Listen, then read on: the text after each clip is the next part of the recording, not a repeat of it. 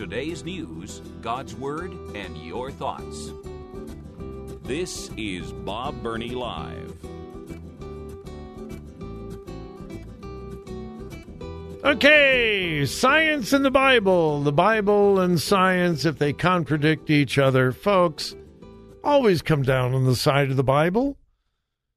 Well, but, that's not what the world thinks, and I feel like I'm in the minority. Who cares? Sooner or later, science, it may take a long time. Sooner or later, science comes around to the Bible viewpoint on whatever the topic, including, and maybe especially, gender and sexuality.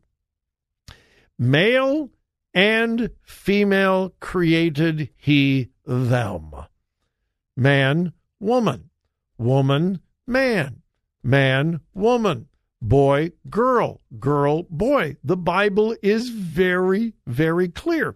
This is how God created humanity. Men, women, boys, girls. And again, the Bible is not ambiguous about that. And marriage. One man, one woman, men and women. The Bible is absolutely clear. And what do we know about any time you violate God's principles? You face the consequences. I've said this for so many years. I began saying this when Joy and I were in youth work many, many, many years ago. Why does God call anything sin? Well, because he just doesn't want us to have fun. No. He's our creator. He is the heavenly parent. And because he created us, he is the only one who knows what is good for us, and he knows what will hurt us. And the only thing God ever called sin are things that will harm us, things that will hurt us. And that's the only reason why God called it sin. Don't do it. It's not good for you. Now, mankind doesn't understand it. Mankind doesn't appreciate it any more than a 5-year-old doesn't like it when his or her mother says you can't have dessert until after dinner. You got to clean your plate. I don't want to clean my plate. I want my candy bar. No, you can't. Why? Because the parent knows better than the child, and God knows better than the Creator knows better than the creation. Are you with me? And if you violate God's principles, you suffer the consequences. All right, which finally brings me to this article. According to a brand new study out of Finland, all people with gender dysphoria. Now, that's the scientific, technical name for transgenderism. Transgenderism does not exist. Gender dysphoria does. What is gender dysphoria? Confusion about your gender. All right, here again is the headline. People with gender dysphoria are mentally ill and remain so after transition. Well, Bob, that's offensive. No, it's not. Mental illness exists. And to admit it and face it is not mean, cruel, or discriminatory. If someone has schizophrenia, that is a mental illness. And so you don't make fun, you don't marginalize, you don't reject, you get them help. And if you have schizophrenia, the very best thing you can do is admit it, acknowledge it. I have an illness. All right? I've said this thousands and thousands of times. I'm diabetic. It would be really dumb for me just to ignore it. I am not diabetic. I'm embarrassed to be called diabetic. I feel no, of course not. If you have a disease, the best thing you can do is admit it and then treat it properly. The same is true with mental illness. It is not a slap in the face to acknowledge that someone has a mental illness any more than it's a slap in the face to say you have kidney disease, you have lung disease, you have a liver disease, you have thyroid disease, or whatever the disease. You get it diagnosed, you get it treated. We put a stigma on mental illness, and that's very, very unfortunate, and we should not. If someone has a mental illness, they shouldn't be embarrassed by it. They acknowledge it and get whatever help and whatever treatment is necessary, like any other disease. All right. Gender dysphoria is a mental illness, like schizophrenia or any other mental illness. Okay? Now, what is the compassionate thing to do with someone who has mental illness? Tell them just to embrace it and enhance it and encourage it? That is the cruel thing to do. And again, forgive me for hitting on this thing of schizophrenia. It's just the thing that popped into the top of my mind, no particular reason. But if there is help, if there is therapy for schizophrenia, think of how cruel it would be to encourage people to continue in their schizophrenia. How cruel would that be if you encourage it and embrace it and make it worse? Well, the mental health experts in Finland have just published a study in the journal European Psychiatry, and it is published by the Cambridge University Press. Not some crazy, kooky publication from Cambridge University Press. And here is a conclusion.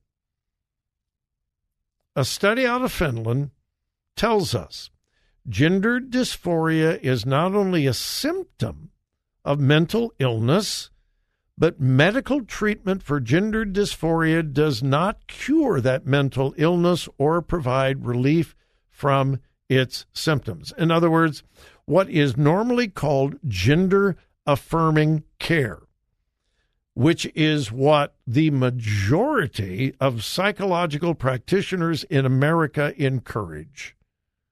Okay? Gender-affirming care. A boy thinks he's a girl thinks that she's a boy. Gender-affirming care says, well, okay, we will take you at your word. We will give you puberty blockers, hormone treatments, and then we will start cutting off parts of your body. According to this study out of Finland, that does not cure the mental illness, and it does not provide relief from its symptoms.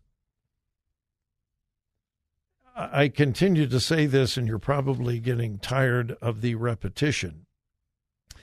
Much of the rest of the world has had an awakening about gender dysphoria, transgenderism, and so forth, and are acknowledging this is a mental illness, and it should be treated compassionately, but truthfully. Again, back to my illustration of schizophrenia, you are not helping a schizophrenic person by helping them deny the problem, and certainly not affirming the problem. That is cruel.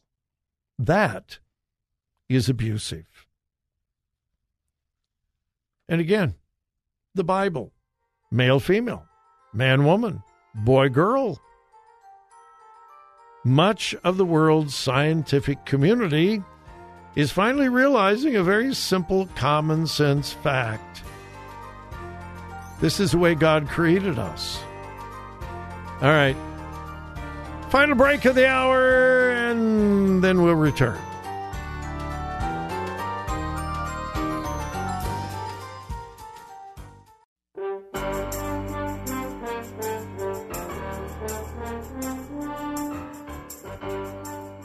Bob wants to come to your church. Find out how to host a Crosspower weekend at crosspower.net.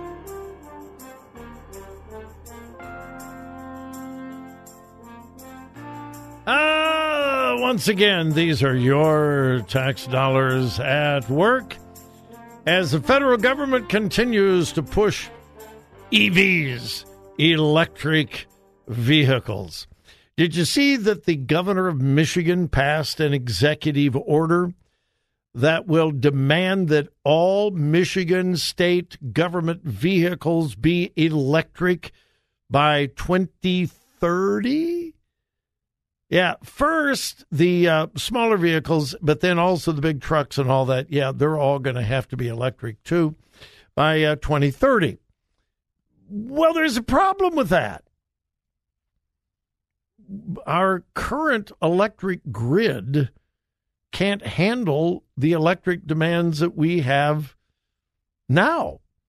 And you know that. I don't need to go into, the rolling blackouts in California the last 2 or 3 years, the rolling blackouts down in Texas, the heat wave that we had in Texas.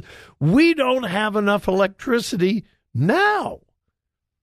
And the federal government wants us all to plug in an electric car in our garage? Which brings me to this story. Back in 2021, Congress, at the urging of President Biden, passed legislation to spend $7.5 billion to build tens of thousands of electric vehicle chargers all across the country. Yeah, this was the beginning of 2021. Congress allocated $7.5 billion. And the money was to be used to build tens of thousands of electric charging stations all across America. Fast forward to December 6, 2023. How many of those chargers have been built with the $7.5 billion federal grant? Anybody want to take a guess? 1,000? No. 700? Nope. 500? 100? No. 50? No. Okay. Not one. Yeah. $7.5 billion allocated. Not one charger has been built.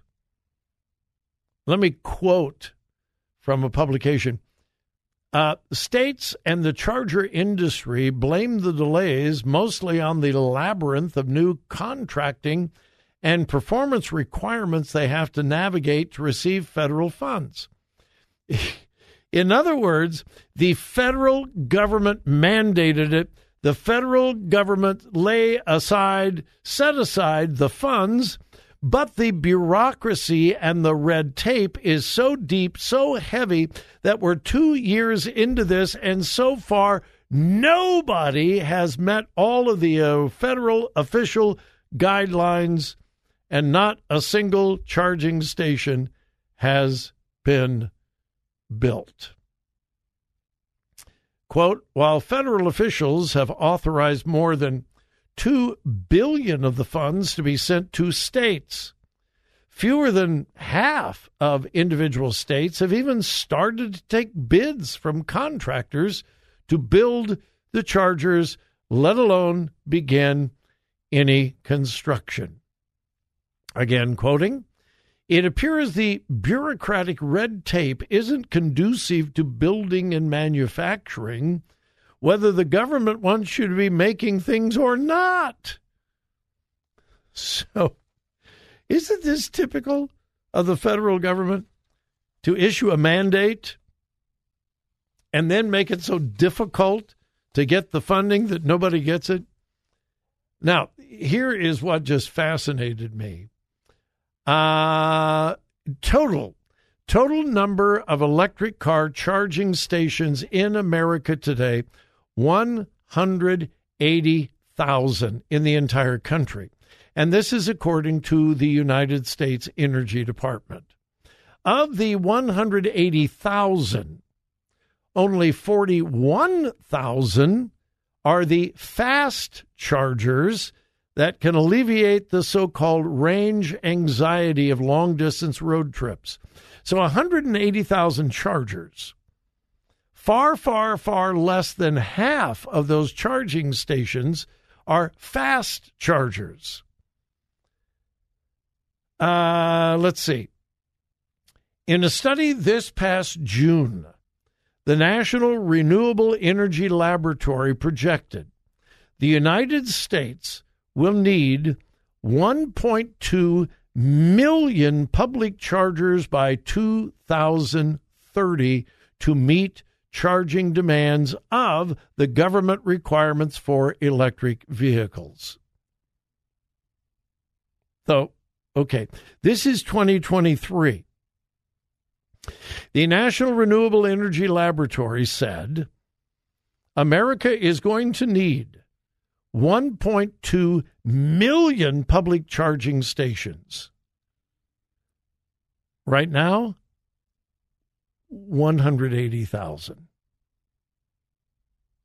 And all of this is supposed to happen in 7 years. Now, I don't know much about anything, but I would say that basically is impossible. So we have states like Michigan that are mandating you will drive an electric car, and yet there is no possible way that there is going to be the capacity to charge all the cars that our government is telling us we must possess and drive.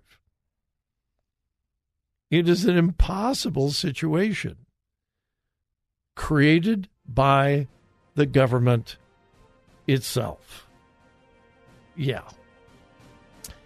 All right. Hey, folks, thank you for joining me today. I appreciate it so much. I hope you have a wonderful, wonderful evening. But please, wherever you go and whatever you do, remember whose you are.